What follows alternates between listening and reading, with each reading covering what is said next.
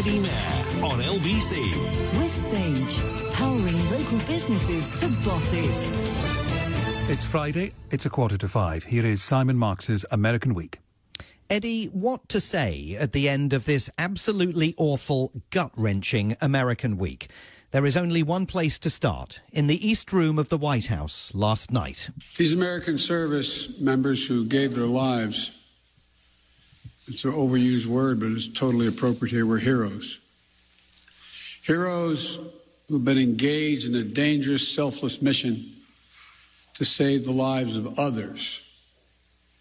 They're a part of an airlift, an evacuation effort unlike any seen in history, with more than 100,000 American citizens, American partners, Afghans who helped us, and others taken to safety in the last 11 days.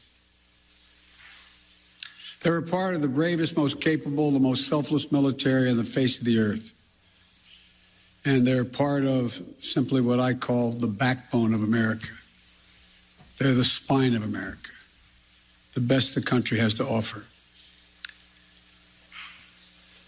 Jill and I, our hearts ache, like I'm sure all of you do as well, for all those Afghan families who lost loved ones, including small children, or been wounded in this vicious attack. And we're outraged as well as heartbroken. President Biden facing up to the last reality he ever wanted to encounter. The deaths of 13 American troops, we now know 2 British nationals, and 170 Afghans, maybe more, murdered by a suicide bomber and his fellow gun-toting terrorists with ISIS-K, the splinter group of Islamic State that now seems able to operate in Kabul with impunity. The president has, on numerous occasions in the last month, assured the American people and the country's global allies that the 20-year war has achieved its objectives. It saw Osama bin Laden removed from the battlefield, he says, even though that operation was opposed by then Vice President Joe Biden. And he says it has successfully cleansed Afghanistan of the opportunity to serve as a haven for terrorism, even though last night he found himself making this pledge to find and eliminate terrorists operating on Afghan soil. For those who carried out this attack, as well as anyone who wishes America harm, know this: we will not forgive. We will not forget. We will hunt you down and make you pay. I will defend our interests and our people with every measure at my command. The president's appearance last night was searing. You'll have seen the grief-stricken picture of him, his head resting on his clasped hands, his eyes closed, an iconic portrait of his presidency for the ages.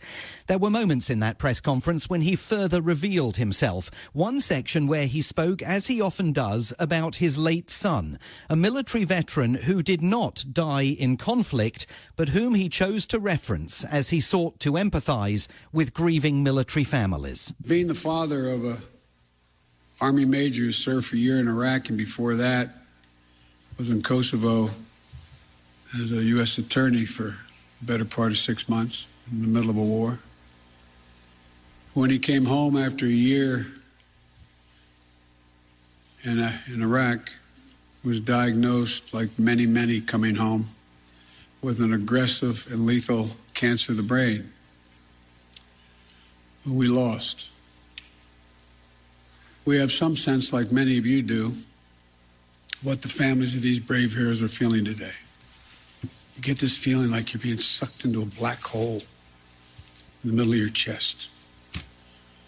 There's no way out. His grief over his loss is mentioned by the president so regularly that historians will debate the extent to which it may have clouded his judgment about the US military withdrawal from Afghanistan. And he's not the only member of his team this week demonstrating emotions that have fueled questions about whether they can remain in their posts.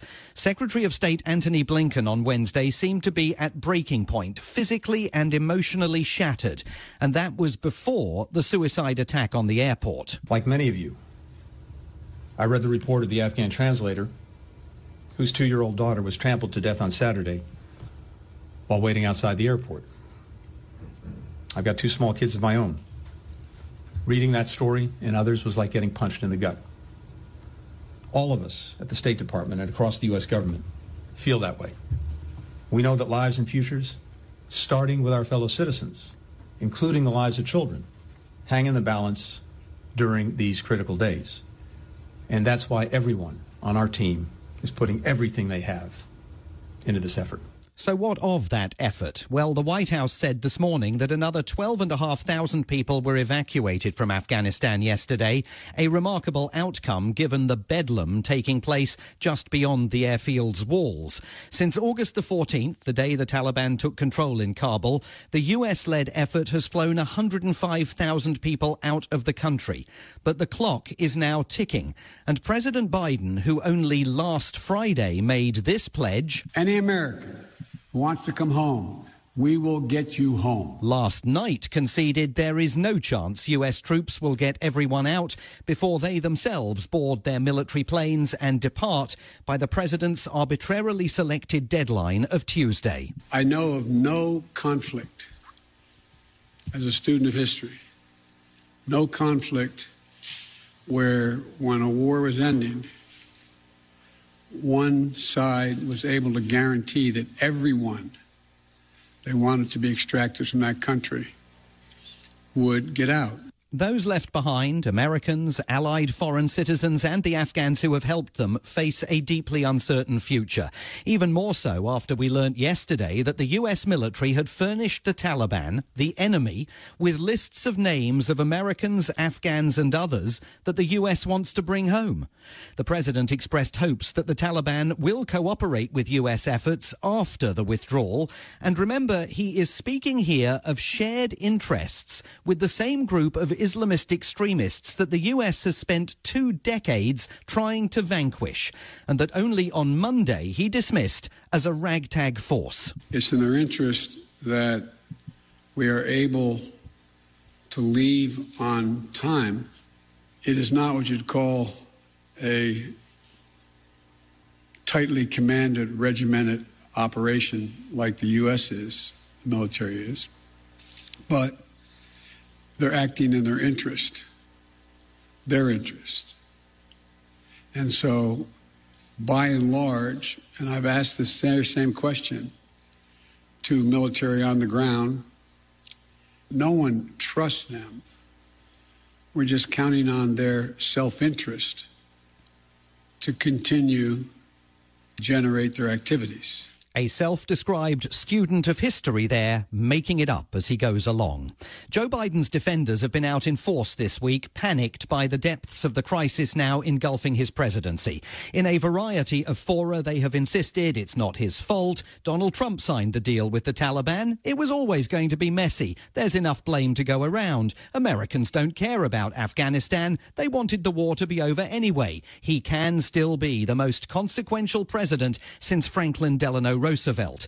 There is a particularly egregious example of the genre in The Guardian today. You could read it, or more usefully, you could use it to wrap your fish and chips tonight.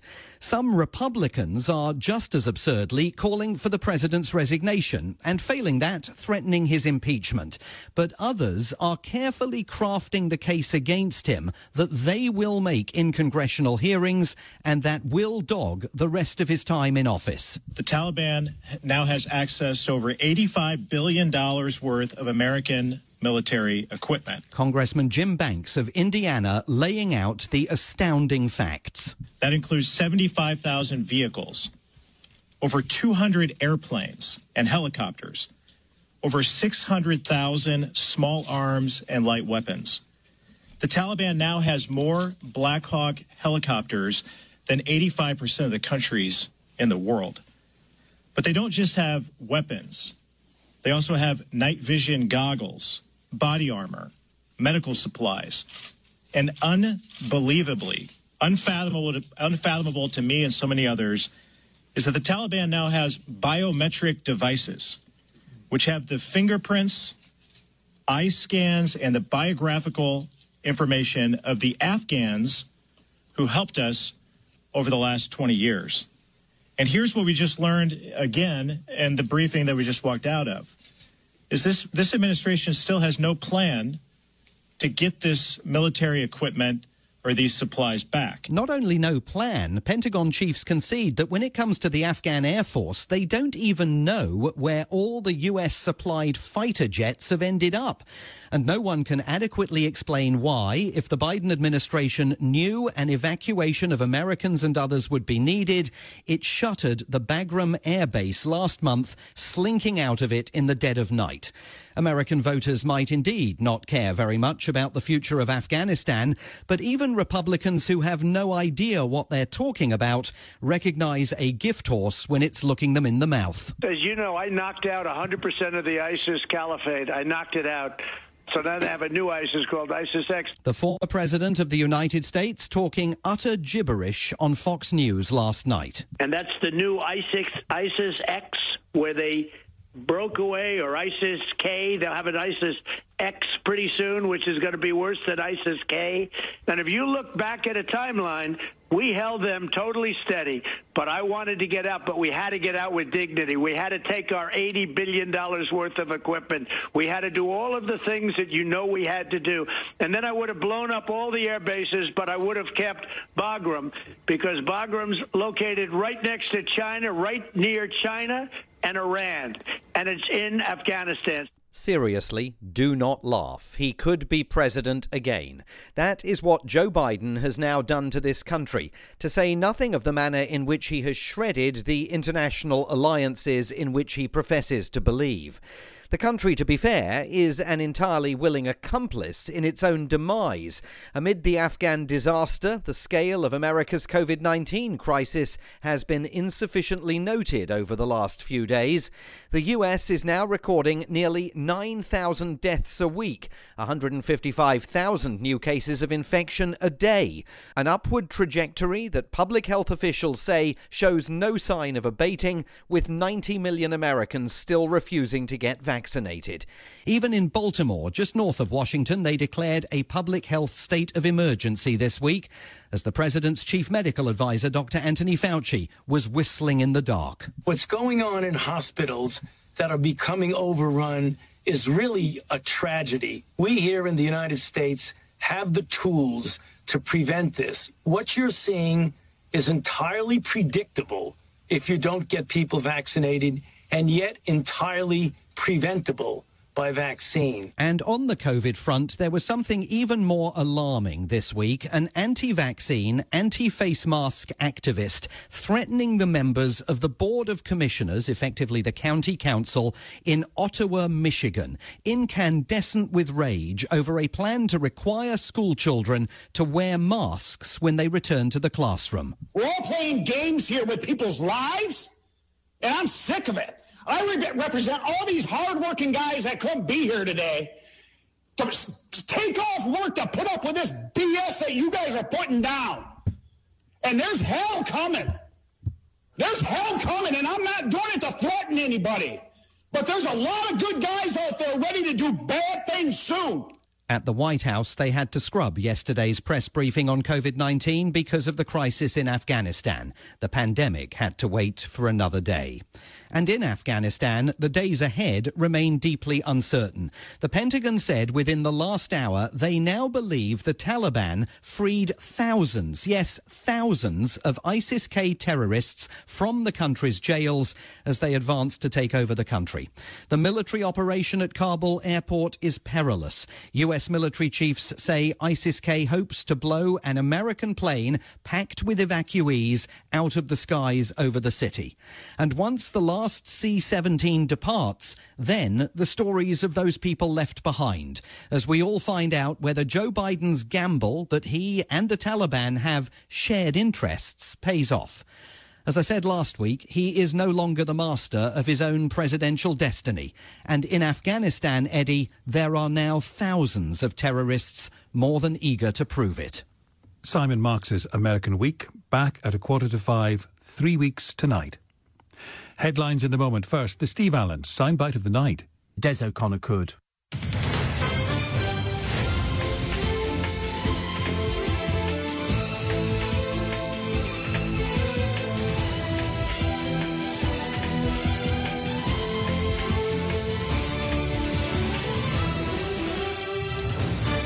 This is LBC. I'm Eddie Mayer.